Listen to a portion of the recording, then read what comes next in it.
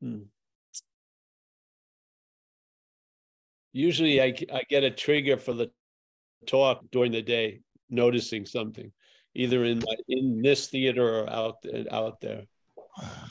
But the thing that was said the other day, where the person obviously uh, is believing he's trying to get it, and he has to stop trying to get it. Yes, it's a typical maneuver. So you hear the message, and the message is you are what you're looking for. So the idea of getting it is becomes an impossibility. But then now the person says, I'm gonna have to accept I'm never gonna get it. No. The I that's trying to get it isn't you. And the I that's gonna say it's gonna have to stop trying to get it isn't you. Yeah. It's not a correction in something you do. So trying to get it and then stopping trying to get it, that's not the message. The message is you're not that which is trying to get it. And then when that which is trying to get it reverses its strategy and now tries to be that which is not trying to get it, you're not that either. Yeah, simple, clean. Usually you don't have to go through 7 or 8 sort of reflections. It's usually 2. Yeah, it's like in duality. So there's the appearance of you, the you that you're not, that's now realized it's never going to get it, yet it still wants to get it. And then there's a feeling of another you that says, I'm going to stop wanting to get it. You're neither of those. Yeah. So you're not the one that implies it's going to be the corrective state. In other words, it's going to stop trying to get it, which is going to allow it to get it. Yeah. You're not that either. Do you see? So there's a recognition of one aspect, and then that which claims the recognition is also the recognition of it. Yeah. Yeah.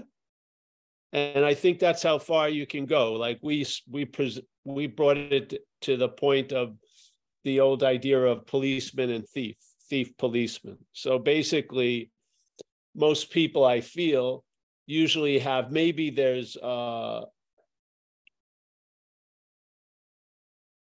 different degrees and stuff, but basically the narration of the head will be thief policeman. Yeah, policeman thief, let's say.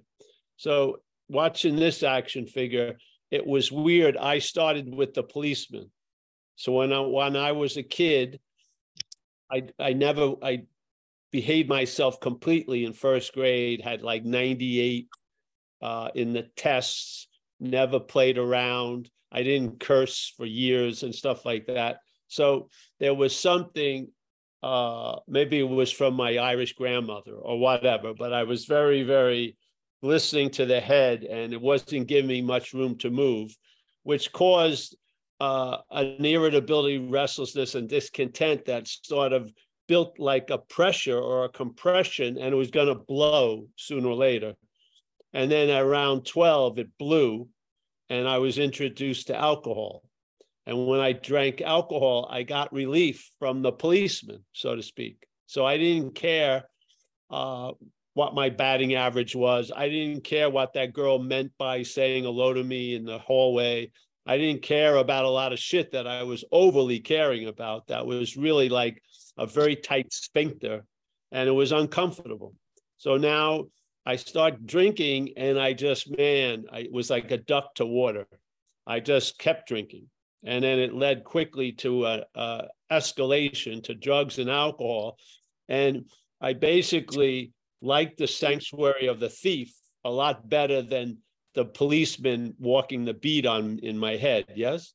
But what happened in this case was, I realized as soon as I started to use, I had magnetic appeal to people in uniform. I started to attract consequences for my little thief regime, to the point, and I was willing to pay any consequence tomorrow not to feel uncomfortable now. I did not want that policeman to take over. I did not want that. Whatever is that. There was just a reluctance or a stubborn no fucking way. And I was willing to pay any consequence tomorrow not to feel that policeman now, yeah, or actually listen to it. So the thief could only run so long, and then it collapsed. And then I wash up on the shores of recovery, and I get introduced to recovery. And who shows up? The policeman. Now I have to be perfect. I've got to do everything. I got to go over every intention that may go through my head and see what's the real drive go. It was just unbelievable. It was like a real magnification of self, in the policeman garb, when it was a magnification of self as the thief. Yeah. I felt more fringe benefits as the thief than the policeman, but there's less consequences in a sense as the policeman. So what happened was I thought it's got to be either one or the other. Yeah.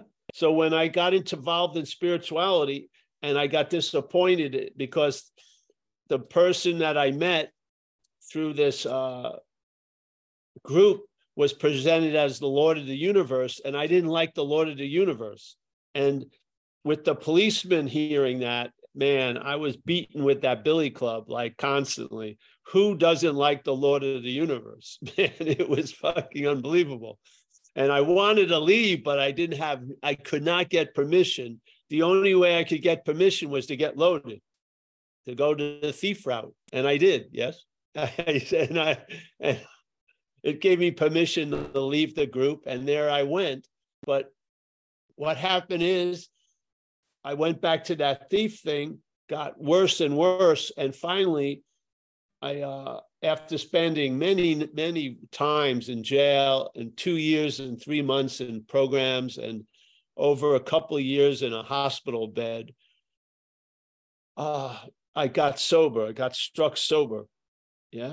And then the gift was given, and the gift was the getting struck sober. What it came with a partner gift, which was a way of life that was going to extend the miracle. And I really, truly believe if I was not introduced to that way of life for recovery, that miracle would have died on the vine in a day or two, basically. But because it's now been extended like 35 years, and then suddenly, though, I get sober, and I don't trust the thief as far as I can fucking throw the thief. Yeah. And now the policeman shows back up. Oh, it was terrible. And, spirituality, it's a real, the stick up your ass is greased, but it's up there. Yeah. And now I've walking around for 4 years, like under a policeman probation, and just everything going over like minutia. It was just complete obsession with this thing, what we call self in recovery. Then what happened after about 4 or 5 years, it started to chill out, and I was introduced to non-duality. And then I saw I'm neither the policeman nor the thief. Yes, hallelujah. That there was a third door with Let's Make a Deal with Monty Hall. I was living as there was only 2 doors. And then the third door was revealed. And then I picked the third door, and then I found out what was behind it, which was nothing. It was just, there was nothing behind the door. And that nothing has been the greatest something I've ever received. It blew my mind. It's been blowing my mind for 35 years. I still haven't gotten anything out of non-duality. It's just awesome, really. So I saw neither the thief nor the policeman. Yeah. Before, I thought there was only 2 options. I'd have to be one. Yeah. Or the other. It never dawned on me I could be neither. Yeah. And it was so beautiful. It's the simple understanding of non-duality, which I heard it when it was presented to me. I saw that which is talking as me is not me. Yes. It's talking, and that which I believe is talking about me is talking about a me that's not me. Yeah. When I'm listening to it in the act of being identified as it, when it describes it the me it's making up, I feel it's my description. You see, I become bonded to the idea, because when it says it's afraid, that could be true. But then we mimic it and we say, I'm afraid. That's not true. Yeah. You're never disconnected. So when it says, I feel disconnected, that's not you. When it says it's out of the moment and it has to get into the moment, that's not you speaking. Yeah. And when it says, I'm super afraid of falling into the event horizon, that's not you it's talking about. It's talking about its idea of its you. Yeah. And you're not that. So what happens? You start having an immunity. It doesn't change the programming of the radio station. You stop picturing what it says as your condition, basically. Yeah. It's conditioned. It's flipped out. Yeah. But I'm not flipped out. It's really freaking resentful. I'm not resentful. It's restless, uncomfortable, driven. I'm not. Yeah. Instead of, it says I'm driven, and then I act as if I'm driven. Yeah. It says I'm afraid. I act like I'm afraid. It says it's never going to get better, and then I go, it's never going to get better. But there's a huge pause between when it says its little act and then when you comply to the act. It's not you complying, when there's a complying to it. Yeah. Yeah. When it works, when there's a complying to it, you don't see that pause. But when you see the pause, you see there's a possibility of not complying. Let's put it that way. Yeah. You don't let it manufacture consent with the ability that you have of manufacturing things. It doesn't have the ability to make anything fucking so. Yeah. It just implies that it already is so. When you feel selfing, do you feel like it's saying you're becoming a self, or you've already are one? It always states a fact that's not a fact. It starts with you. It starts you as a self. And then obviously it leads to the only possibility, just like in my case, I thought there was either a thief or a policeman. If you are identified as being in self, the only possibility when it's really, really uncomfortable is to try to get out of it, yes? Which is the biggest form of being in it. You're wanting to get out of it as it is the biggest form of it, yeah? So this message, it's neither this nor that. You'll find out. Yeah. And why would I want to describe what it's like the way it happened to me? Because it may be completely different when it spins out for you. Who wants to take away the joy of revelation? Yes.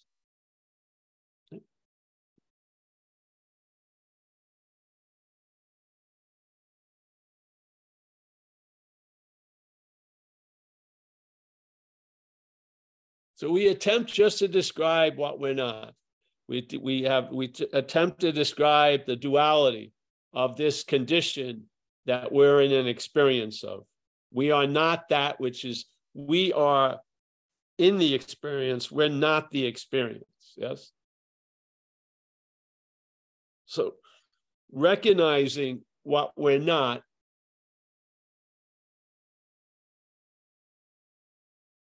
is how you find out what you are, basically, yeah? By seeing what you're not, that's what you are. You are the seeing of what you're not, yeah? I don't know why it works that way, but that's how it seems to work, yeah? You can't go from where you are to the absolute. It won't work. You have to negate something, and then you'll realize you're in the absolute, yeah? It's that simple, I feel. And that's what I heard, and that's what has translated into this experience. And that's which, I've been riding that horse for a long, long time. There's no rider of it, but there's a riding of something. And you know, in time, it's become the last answer. And that's a pretty damn powerful demonstration. Yeah. This topic of whatever, spirituality, triggers a lot of whys, yeah? And this is just fucking neutralizes all that, yeah? Why not, basically? So it works, it's working.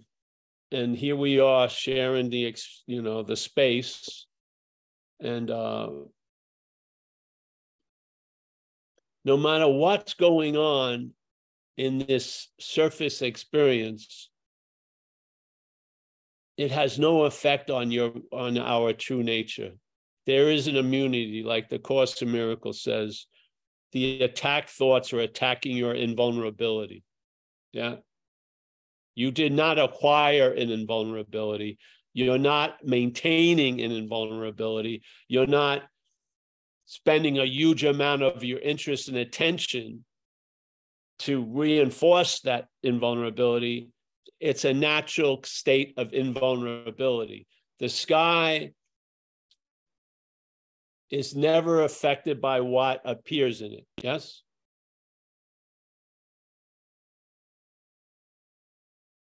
This doesn't mean you don't need to take care of the surface shit. You do if you do, and if you don't, you don't.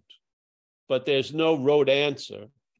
And a lot of people make some insane mistakes thinking they can apply the idea of non-self as a self to things. It doesn't work really, yeah?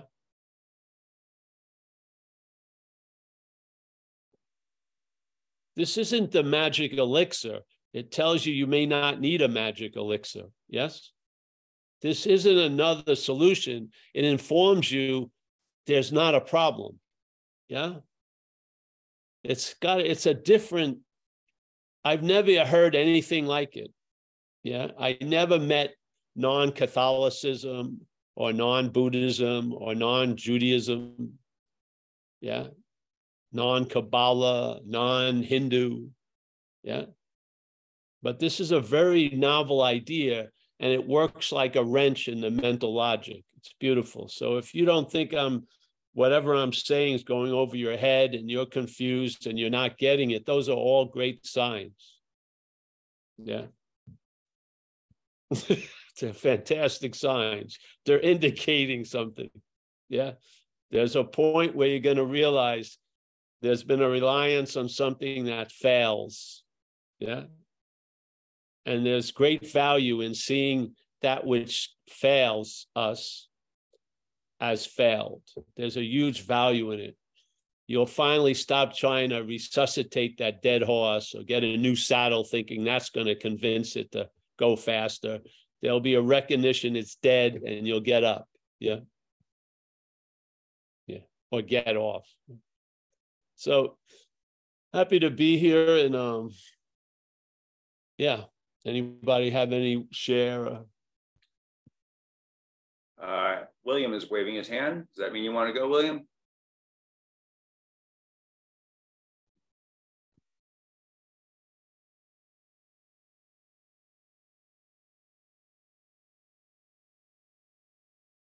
William, yes. Yes. All right, good, good. We have it.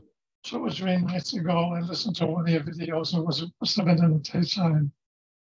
And you were referring to feelings.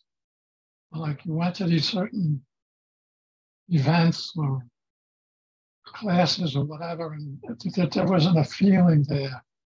And then when you did find a feeling, you found more of a connection to it.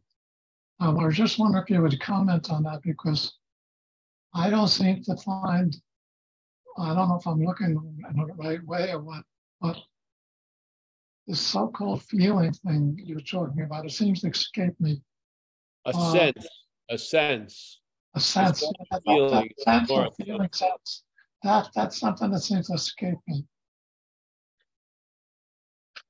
Well, I hope it escapes you. Why? Because that would be you having this sense. Yeah. That's why I hope it escapes you, because the you that's going to claim the sense isn't you. That's why. Yeah. So that's why it's probably escaping you, is something's looking for it. When something's looking for it, it escapes you. But it's something Stop that's looking. If you see that you're not that which is looking, it'll be obvious. Yes. Yeah. so that's irrelevant then in my case. In other words, whether I feel it or don't feel it, it's irrelevant. It's irrelevant. It's a sense. A sense, let's say you can feel, well, if you've had a sense without ever putting a name to it of claustrophobia in your life, and then there's a freedom from that bondage, you're going to feel spacious, or a sense of spaciousness. Yeah. Just like what happened with me when I would participate in an event called service and recovery. Yeah. So having the condition of being extremely obsessed with self, it was difficult to break out of that orbit. So the attention and interest would just keep going around the idea of self. Yeah. Even with the entertaining of non-self, it would be self-entertaining it. So the way that we would escape that for a time would be service. And there was these meetings that you'd be able to attend after 6 months of sobriety, called hospital and institutions, and you'd go places where people couldn't get out, like at a detox or jail or in the hospital, and you would hold or participate in a meeting there. Yes. Now I did this for about 11 years. You'd make a commitment like once a month. So I had about 3 of them. So every month, 3 times I go to a rehab or a hospital or something like that. And some nights when I was supposed to go, I felt really, really bad. Yes. And there would have been an obsession for days over some fucking thing or whatever. Or my hopeful fairy princess had just broken up with me or something. And then I would still keep the commitment, and I'd go in there, and the most the story could withstand would be like 10 or 12 minutes of the service commitment, which was an hour. And then there would be a sense of being available to what was going on right at that moment, and feeling present and available and being of service. Yeah. So now, only knowing this orbit and only hearing something that lived in that orbit, I had a shock of being out of the orbit and what it felt like. Yeah. Or the sense of feeling available and present was not going to be given to me in that orbit. Yeah. But I did something that took the attention and interest out of that orbit. And what I sensed was I felt bigger and I was available. In other words, I was looking at a person at that moment, not thinking about the person I saw an hour ago. I was actually present to what was happening. Yeah. And it was better than reading 30 freaking books. It gave me a sense of what it could feel like. Yeah. So the service and this one commitment seemed to work the best for some reason. So I would have something I was dwelling on, or the head was dwelling on for 5 or 6 days. And of course, when it's dwelling on something, its idea of a solution is to stay home and think about it, which is just like feeding the Christians to the lions. It's just unbelievable. So I would go out, keep my commitment, because why? I had an allegiance to recovery, because it took me out of hell and it kept me out of hell. So I would do for recovery what I wouldn't do for myself. Yeah. So I would go to those meetings and I would be drawn, not me, but the interest and attention would be drawn out of that orbit, so I could realize it's an orbit. It's not the whole fucking universe. I was stuck in like a little asteroid belt, and it was telling me, oh, this is all there is. And there was 2 policemen thief. It can only be one or the other. Yes, that's it. all this stuff. I brought out, and instead of hoping for possibilities in almost like a seemingly impossible condition, I was outside that impossible condition and I felt possibilities. Yeah. So service was an incredible demonstration of what it would feel like, or the sense of it would be like if I was out of self, or I'd be out of this preoccupation. I felt it. Presence and availability. Yeah. And then I realized I'm of service. My inherent condition is of service because I'm always present and therefore I'm available. Yeah. It's only when you're only available to the head that you feel like you're not present and unavailable. It's your being completely available to the head is what causes the sense of being unavailable and not present. When you lose interest in this idea of you, your natural inclination, the inherent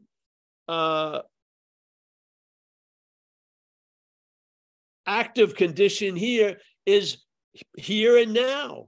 Yeah. You see it as a complete absurdity to waste any time or read any books about how to get into the moment, because you've realized you've never been out of the moment. Yeah. So this thing has been, it has its belief system, and we've taken it to be our belief system. And it isn't. Yeah. And service was sometimes at these meetings, and there's some fucking spiritual pros at this place. And my suggestion with them is freaking do service. Go somewhere, not help of someone you know, but just go to a soup kitchen. And I bet you're going to have a feeling or a sense of what? Being present and available. Yeah. And that goes so much farther than reading a treatise or a program of how to become present and available. What the head is doing, it's already saying it's already became unavailable and unpresent. And it's a lie. You've never not been here, ever. You've never been disconnected. The head has, you haven't. Why is it that we to act like the head's condition is our condition? That's why we joke about the hair. People think, oh, I love my hair. I've been growing it for years and I use the best shampoos.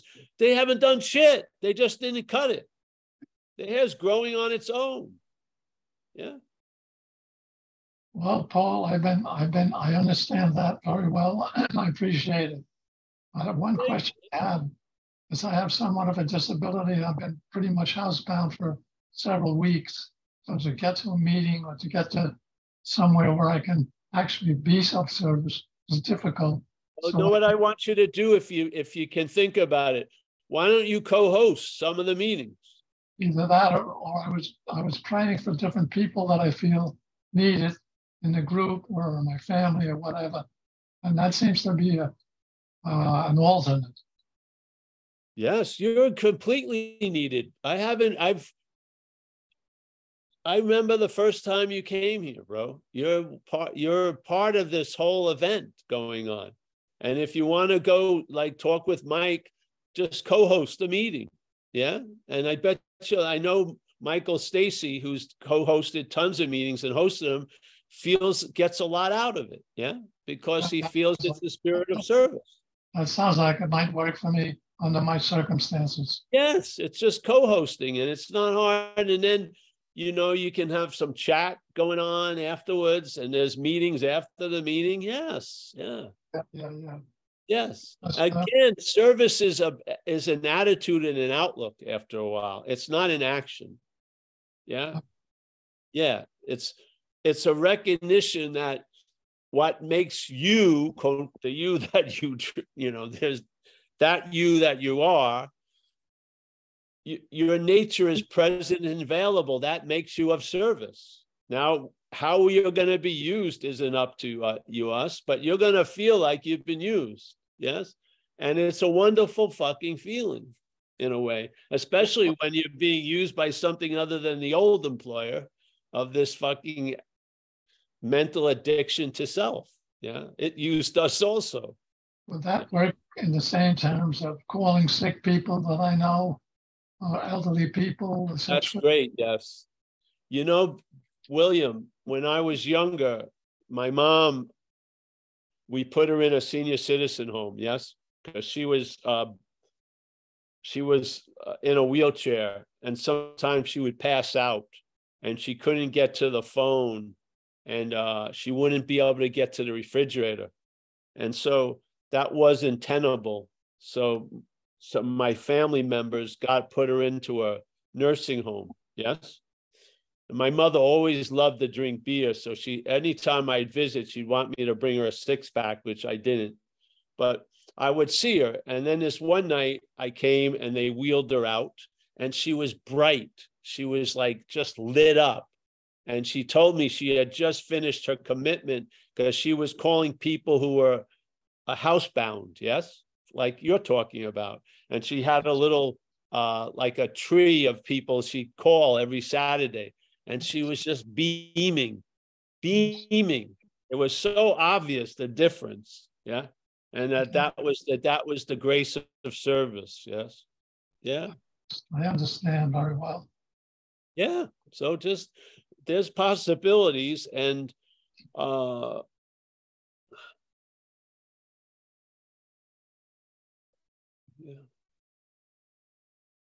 I don't know if non-duality groups, the ones I went to, never really mentioned service much, but coming from recovery, it's paramount.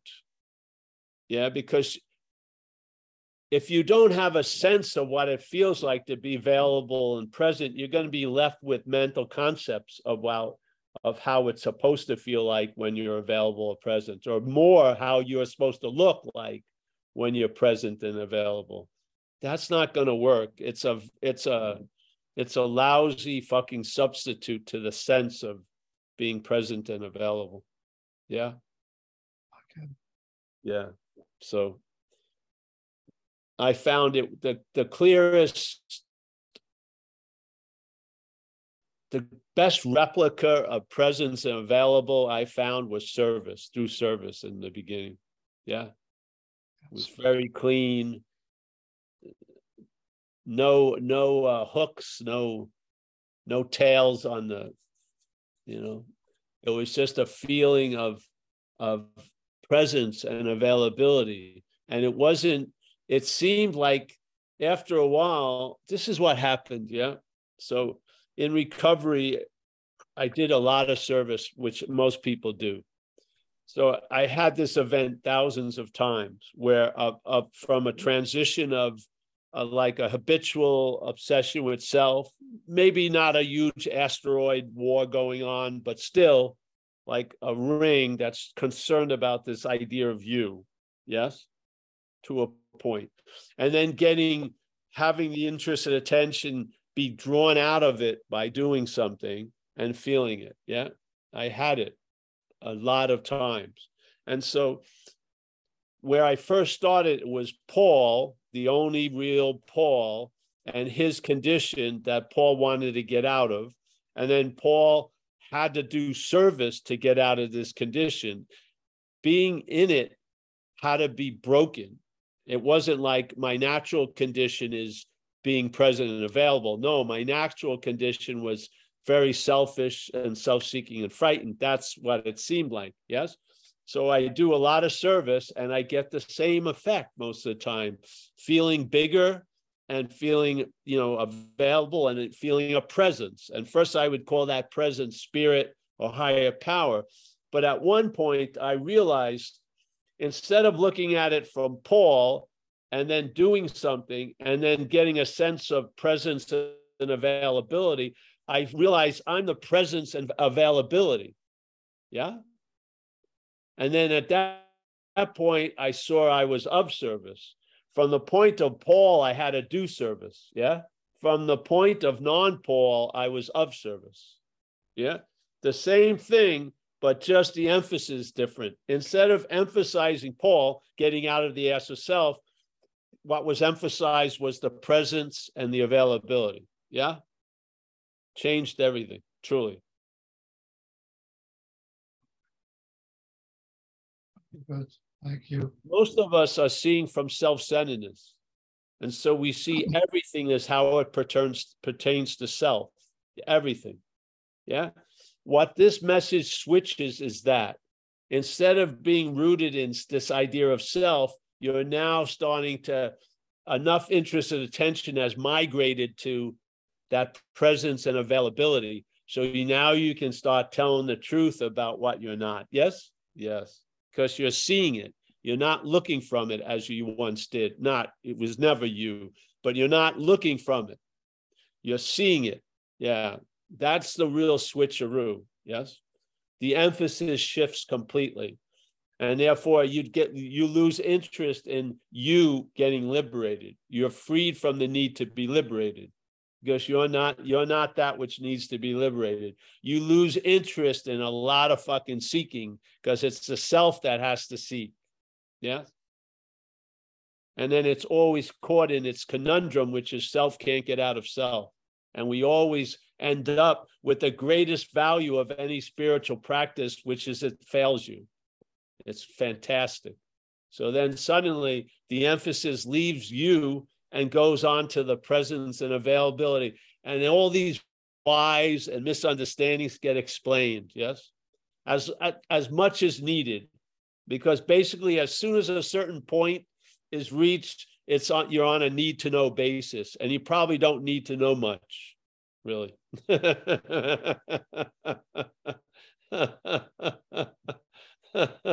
Too much knowledge could be dangerous. Yes.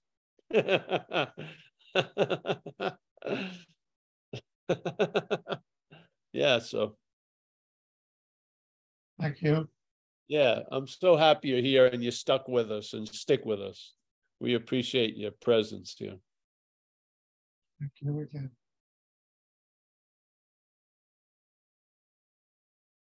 Oh, the dog's at peace. Lola's listening to Satsang. Amelia's not. My cat's not. She's scratching the chair. Lola. I'm doing documents for you guys. Now, if I was really considerate, I'd like put a little soft comforter in the inside of the plastic, eh? So when she lays her little head on that hard plastic, it would be softer. Mm. That Sounds would like be an invention. think about that. Wouldn't that be nice? I mean, it's just her whole world is a plastic cone. It's just incredible. Can you imagine if you had to go? To me, we're doing that quite a lot, metaphorically, with the mental addiction. It's sort of like wearing that cone, and all these incredible broad frequencies are getting just fucking captured and put into this through this tunnel of self-centeredness. So instead of recognizing you're inherently okay, what you get is, I could possibly be okay if I only did this, get that, blah, blah, blah, blah, blah, blah. It just, I mean, then all these present tense possibilities become future, truly impossibilities, because it makes you in more anguish because now you believe you could be better later. It makes the belief that you're not now worse. Yes. It just like piles on, doesn't it? It's like it has you as the doer, and then you get blamed, and then it also has you should have been a doer. You didn't do the thing you should have done. You can't win. Mm. All right, Mike. Anyone out there? Hey, No. Dan, I'm recommending you come to the talks occasionally and chat with people. Yeah. If you're not available to a living community, use this. It seems to be helpful. Yeah, yeah.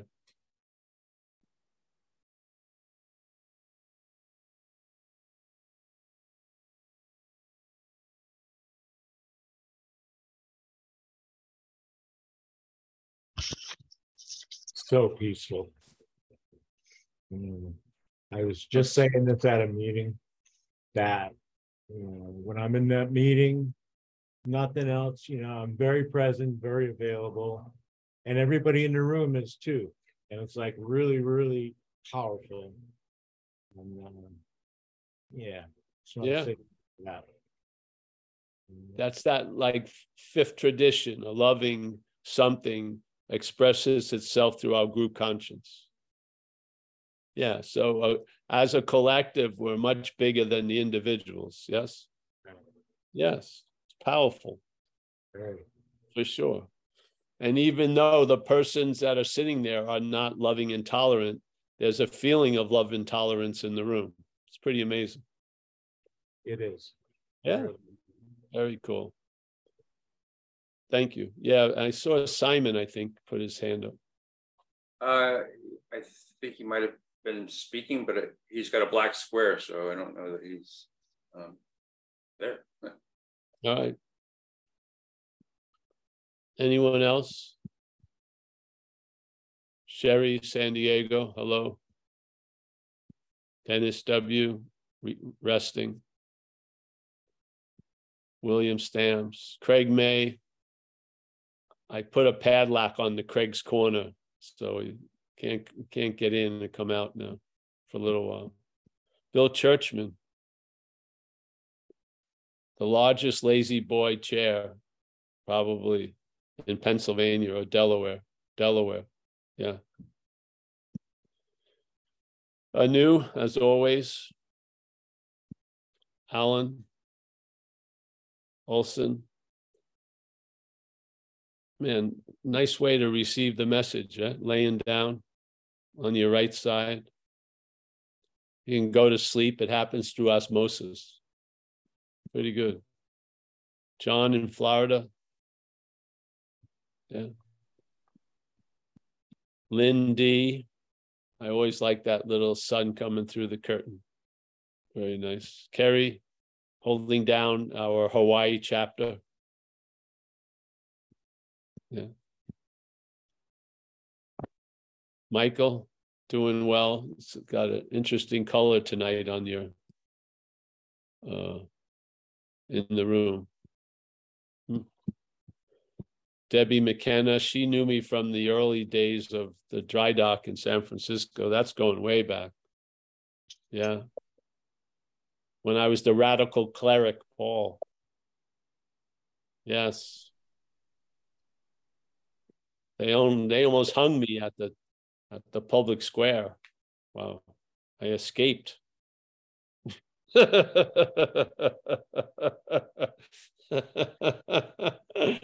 It's nice to see you, honey. Yes. Wish the best for you. Anyone else have something to say? Let me see. Lala. I don't know if I've met Lala before. Raised her hand. Lala. I like the name, Lala. Hi there. The last place I saw you was at Dry Dock in person.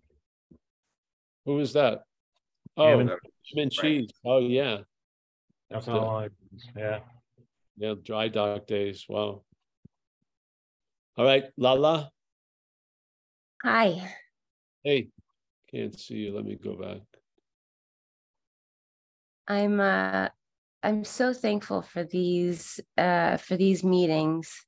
Thank you so much, Paul, and everybody else that helps to facilitate and have so many options throughout the week, and the website. I don't want to cry.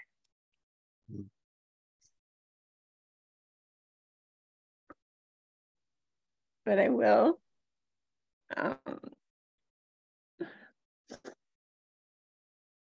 I'm 8 years sober, and I have been coming in and out of AA for 28 years about. I used to go to prime time on Wilshire in like 07, 06, 05, 06, 07. I had a primetime sponsor for a little while, and I really have a like sometimes I feel like I have OCD. My mind is obsessively thinking of negative things about myself. And I live in fear, constant fear that bad things are going to happen. And I attract bad things, or self is attracting bad things. And I have moments where I can step out and I realize that's alcoholism.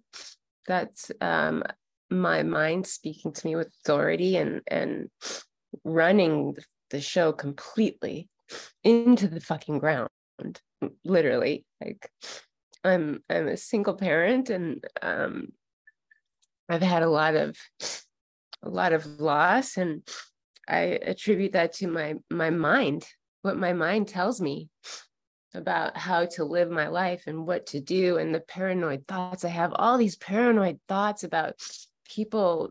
I don't trust anyone. It's just so much all day. And I try, the golden key. I keep trying to go to God. Please, God, be with me. I'm so sorry I left you.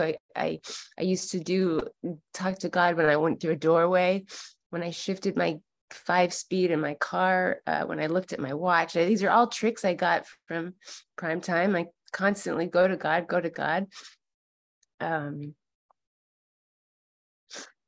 But it's still a very, I don't think anybody should have to live like this.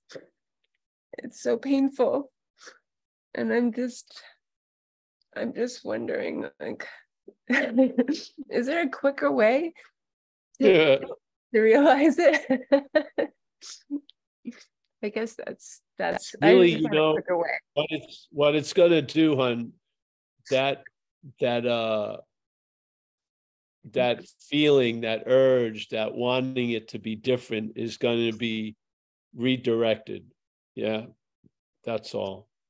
You're not going to get it the way you think, but you are it, really, the way you can think. Yes. And now there's going to be an evidence that's going to override the false evidence that the head keeps presenting. Yeah. And you're going to have a position of authority where you won't bend to that presentation. Yes. Yeah. Almost like an immunity, like it says in the Course, the attack thoughts are attacking my invulnerability. Yes. So this isn't about the attack changing. It's about losing interest in the attack thoughts. Truly, that's it. I believe in a lot of ways, just like that's why we do in a way 5 talks a week. Yeah, because repetition, the head is sure using it quite a lot. So we're trying to use repetition and produce a different effect than the head does with repetition. Yeah. So this space and coming in and seems to be working for people. So I would suggest that. Yeah, I would. And, the head likes to get you alone. So the attempt to sort of be engaged in a physical manner also outside. Yeah. So that you can break that bondage or allow something to break it, really. And then, recovery progresses like they say the disease progresses. It progresses recovery. Yes. And it builds a momentum where you're going to know you've broken out of the old gravitational field and you're going to be being sucked by a new gravitational field. You will. Yes. Yes. Just don't do anything stupid. And that means getting loaded, and don't die, and then keep coming back. Seriously. Yeah. It's only a matter of time because of the belief in time, but it's even in time, it's only a matter of time. Yes. The story cannot withstand the light of the truth. It can't. It avoids, distracts, But if you keep bringing it to it, it's going to be revealed. Yes. And you're going to lose interest in it. What it's talking about is not you. It's made up an image that it has presented to you as you. And it keeps describing its image with the hopes that you'll take it as your image. Yeah. Now, what takes it as your image is not you. That's where the relief is. Yeah. It's not training it not to do this or to do something else. It's seeing you're not that which is taking it to be its own image. Yes. It's the head masquerading as you, not once with the presentation, but twice as the hearing of the presentation. Both of them are not you. Yes. This is the difference of this message. People see something that's driving them crazy, but they don't see that which is now seeing something that's driving them crazy is not you. The claiming of the seeing that something's driving you crazy will be another form of being driven crazy. You need to see it not once, but twice. This is non-duality, not two. Yeah, that's what it is. Not duality, two. So that which is doing it wasn't you. That which thinks it's going to stop doing it isn't you. You don't have to go any farther than that. Two will do. Seeing selfing as two will do, I swear. Yes, it will. You don't have to go to the 58th degree. It's simple. Most people are seeing only one aspect of self. They've spent tons of years doing the highest forms of spirituality, kissing the most pure feet, hanging out personally with incredible, energetic characters. Yet they've only seen the objectified self. They still think it's them that's seeing it. Yeah. And they're driven crazy still. With all that resume, spiritual resume, they're being still driven crazy because they're seeing only one, and it's non-duality. It's not two. Yes? Not one doesn't work. It doesn't. You think you know better, but you're not feeling better. You think you've figured it out, but nothing seems to be panning out. Yes? Something's informing you it's not done. You have to see this and that. You're neither this nor that. Not see this from that, which where most people are stuck now. They have an objectified idea of self, maybe they call it the ego, and it's driving them crazy. What's being driven crazy is self. Self is driving self crazy. Yes? Underlying that is you. Yeah? The you that's neither this nor that. Yeah? This will let, when there's a negation of the two, then this idea of what you are will start influencing your experience. Yes? It will. It's just that simple. Yeah. So what I had something for years, honey, when I got sober. Before I got sober, I had this streak of paranoia that would happen. It would usually happen only around significant others. Yeah. So if I really liked a woman, at some point or another, I was going to put my foot in my mouth. And I would get paranoid and feel like she was setting me up or something. And I would just fucking believe it, like as with all I could believe. I would believe it. And then I would act out and try to just attack her, not physically, but verbally and psychologically. And maybe it would go for a few hours, maybe go for a day or two, make a fucking fool of myself completely. Yes. And so this happened quite a lot. And nothing could seem to stop it. And I get sober, and I was hoping a lot of it, the severity of it was based on the cocaine use, but I was mistaken. It came roaring into my sober life, and usually around holidays too. Holiday with a significant other, no bueno. Yes. Who I really like, not just a real like. And I was fucking hopeless, I felt, really. I was about 10 or 11 years sober. And my thing was, I was just trying to limit all my affairs. I didn't want to get involved with anyone because I knew this was going to fucking come out. And when I was sober, it was worse because you would have like a 3-day emotional hangover. You couldn't use you'd feel shitty for what you seemingly did, and put your foot in your mouth, fucking unbelievable. So I basically said, I'm just can't get involved. Yes, just not going to do it. Yet life kept knocking on the fucking door, bringing me situations that I would really get keenly interested in that person. And then I was in the minefield again. And so this New Year's Eve in San Francisco, once again, I'm at the lady's house. I can feel something. I'm feeling like she's fucking me over somehow. So I act like I'm going to storm out of the room, which was the last thing I wanted to do. So I storm out of the room. As soon as I get in the car, I call her right up because I want to continue. I want to continue this fucking act. Yes. I wasn't going to leave. I wanted round 2. So then I call her, she answers, we do the fucking dance again. She rings the buzzer, I go back up, and I'm just had it. And then I'm sitting there, and I don't know what occurred, but something snapped, yes? And then the foot was coming close to the mouth, and it just went back to the ground. I could not believe. I felt like telling you cannot believe how lucky you are, what you've just missed, because I've been through this hurricane. It's not good.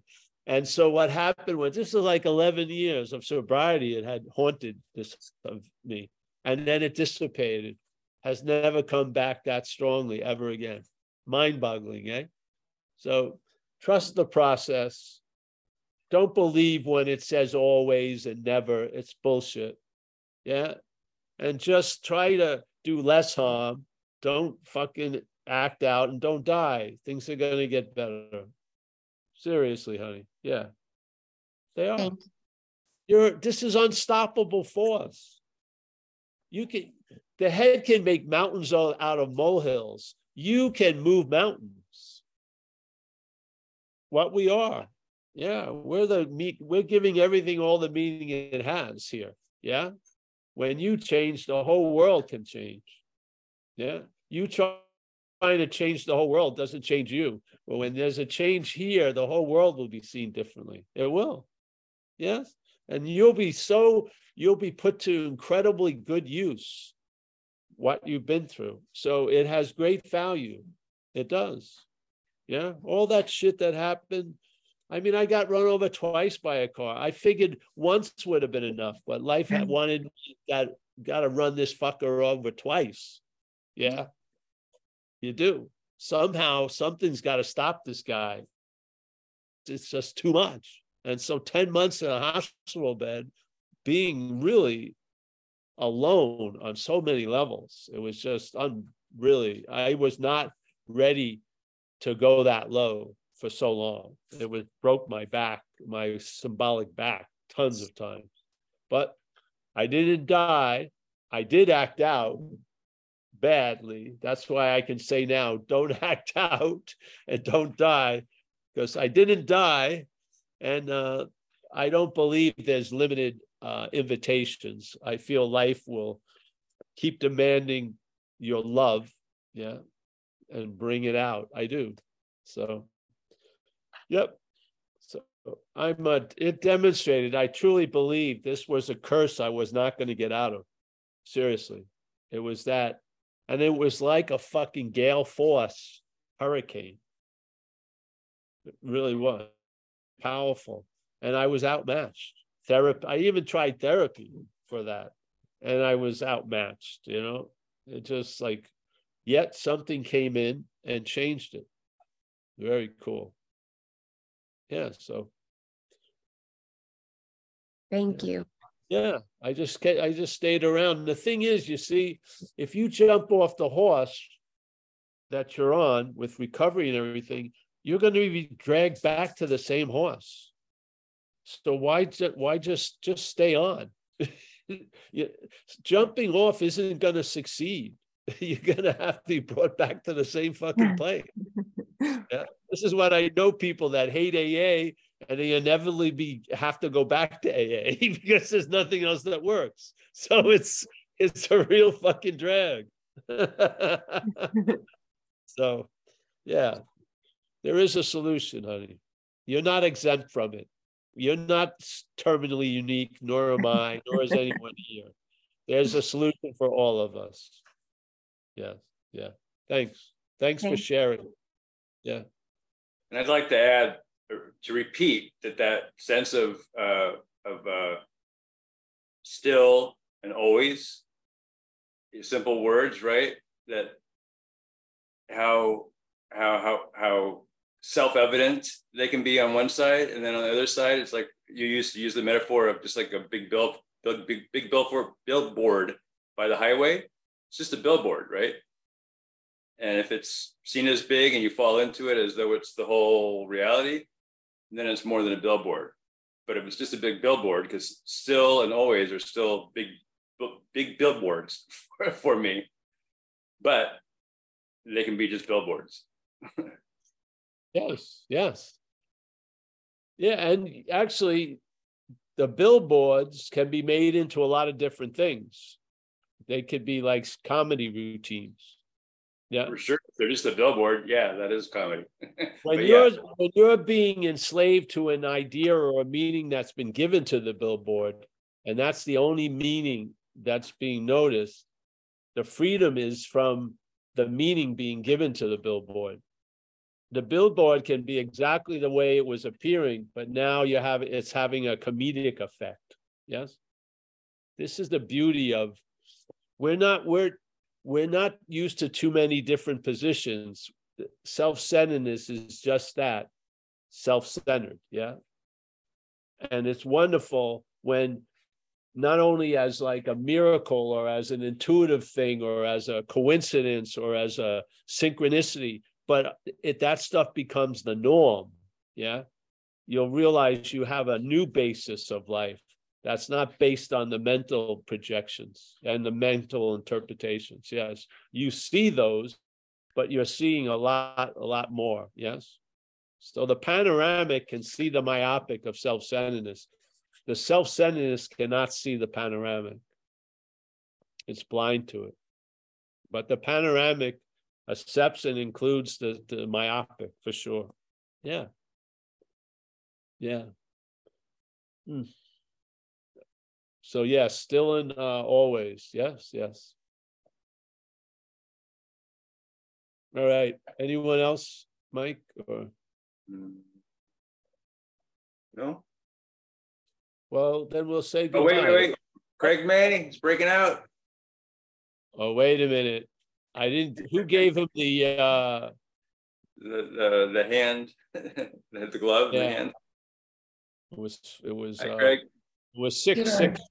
Mike, it's not the corner actually. Sorry to disappoint, but I just wanted to reach out to Layla because I have OCD fucking severely. I've had it all my life. And from what she was describing, it very much sounds like that. So Layla, I've sent you my email. Oh, I can see you've responded to it there. So if you ever want to talk about it, or please, I think I could help, and especially the way this message has affected it. It's been absolutely profound. So if you ever want to reach out and talk about it, I'd be more than happy to. Yeah. Thanks, Greg. Yeah. And Deb McKenna. Yeah. Open up to some women here, maybe. Yeah. You can put your information up and yeah. Yeah. Get on the dance floor. Yeah, yeah. All right. Anyone else? Thank you, Craig, for that. Yes. No. All right. Well, let me first thank Craig May. We're taking the lock off the Craig's Corner. So, yeah. Yeah. Taking it off. It can be put back on, but we're taking it off for now. Debbie McKenna. Yes. Yes. David from down under. Simon. I don't know where Simon resides. Mike, upstate. Are you in New York or Massachusetts? Massachusetts. Me? You don't know where you were? No. Massachusetts. Massachusetts. Yeah. I know where. Oh, and by the way, this will entice you to come back. Is we got a coffee truck that comes here Friday morning, Friday days, so you don't have to go all the way to Great Barrington. Oh, really? Well, that's nice. Yeah. And good coffee, good stuff. Oh, yes, that's good. Yes, I don't need any enticement, Mike. You're more than enough. Oh, yeah. Yeah, you are. I like that place. The rooms were great upstairs. All yours. And the backyard and everything. Yeah.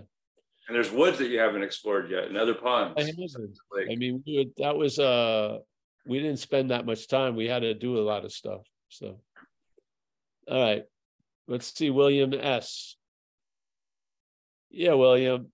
Remember, it's like a thief in the night. It's already there before you notice it. Yeah. So. All right, Kathleen, thank you for watching out. I've been doing it myself. I've been going to the website and checking out. Yes, I've decided to. Yeah. Yeah.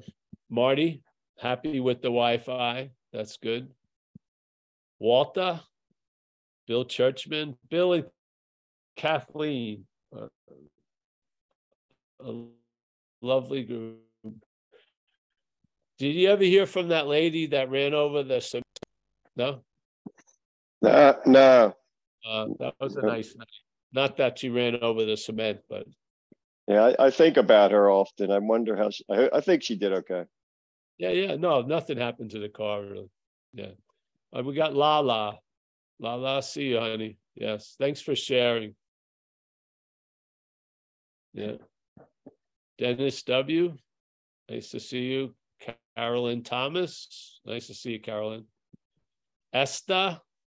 Esther's got the hair going today. Yeah. We got Shannon Corkery. Just love that name. I'm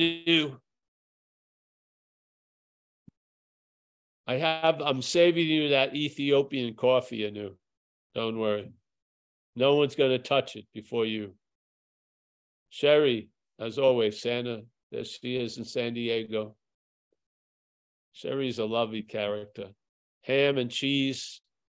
He's got some mayo going. Alan Olson. He's dead to the world, finally. Suzanne. I think it's Suzanne, yes? Did I used to blow your name? I think so. That's fine. I will answer to Suzanne. How should I say it? Susan? It's Susan, but I love it when you say Suzanne, so I think I'll change it. All right, I'll keep using Suzanne. Fantastic. Thank you. Thank you. John K. Nice to see you, my friend. Susan, thank you for that reminds me. I've got to probably cash that thing you gave me. I forgot about it. I got to look for it now. I may have to get in touch with you. I may have lost it. I don't know.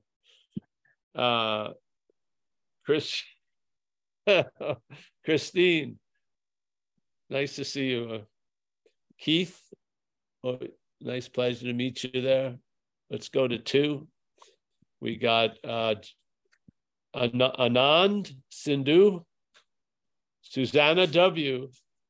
Yeah, she's chilling out till she goes to Sicily. I can see it's going to happen. I've read her stars. She'll be under there. We got Mia. I don't know where she is. It's iPhone Mia. Cassandra, I think. Are you done? Are you away from your personal retreat? Are you home? I'm home now, back in Georgia.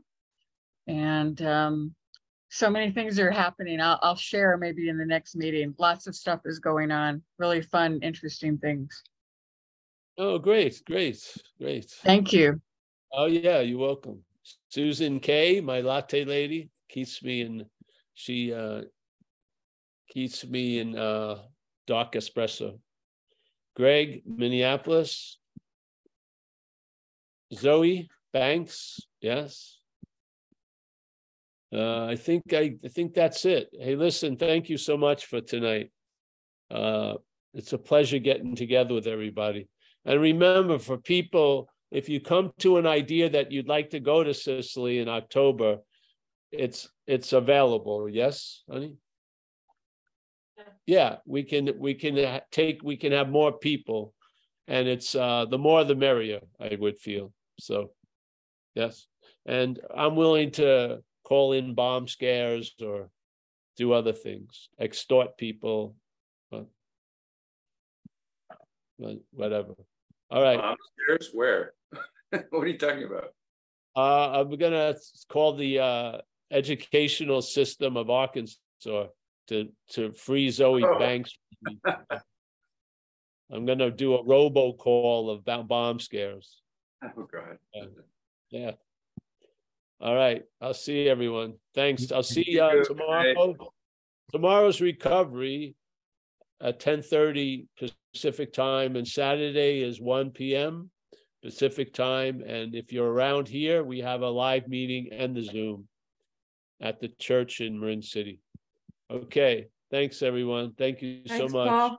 Thank you. Thank you, Paul.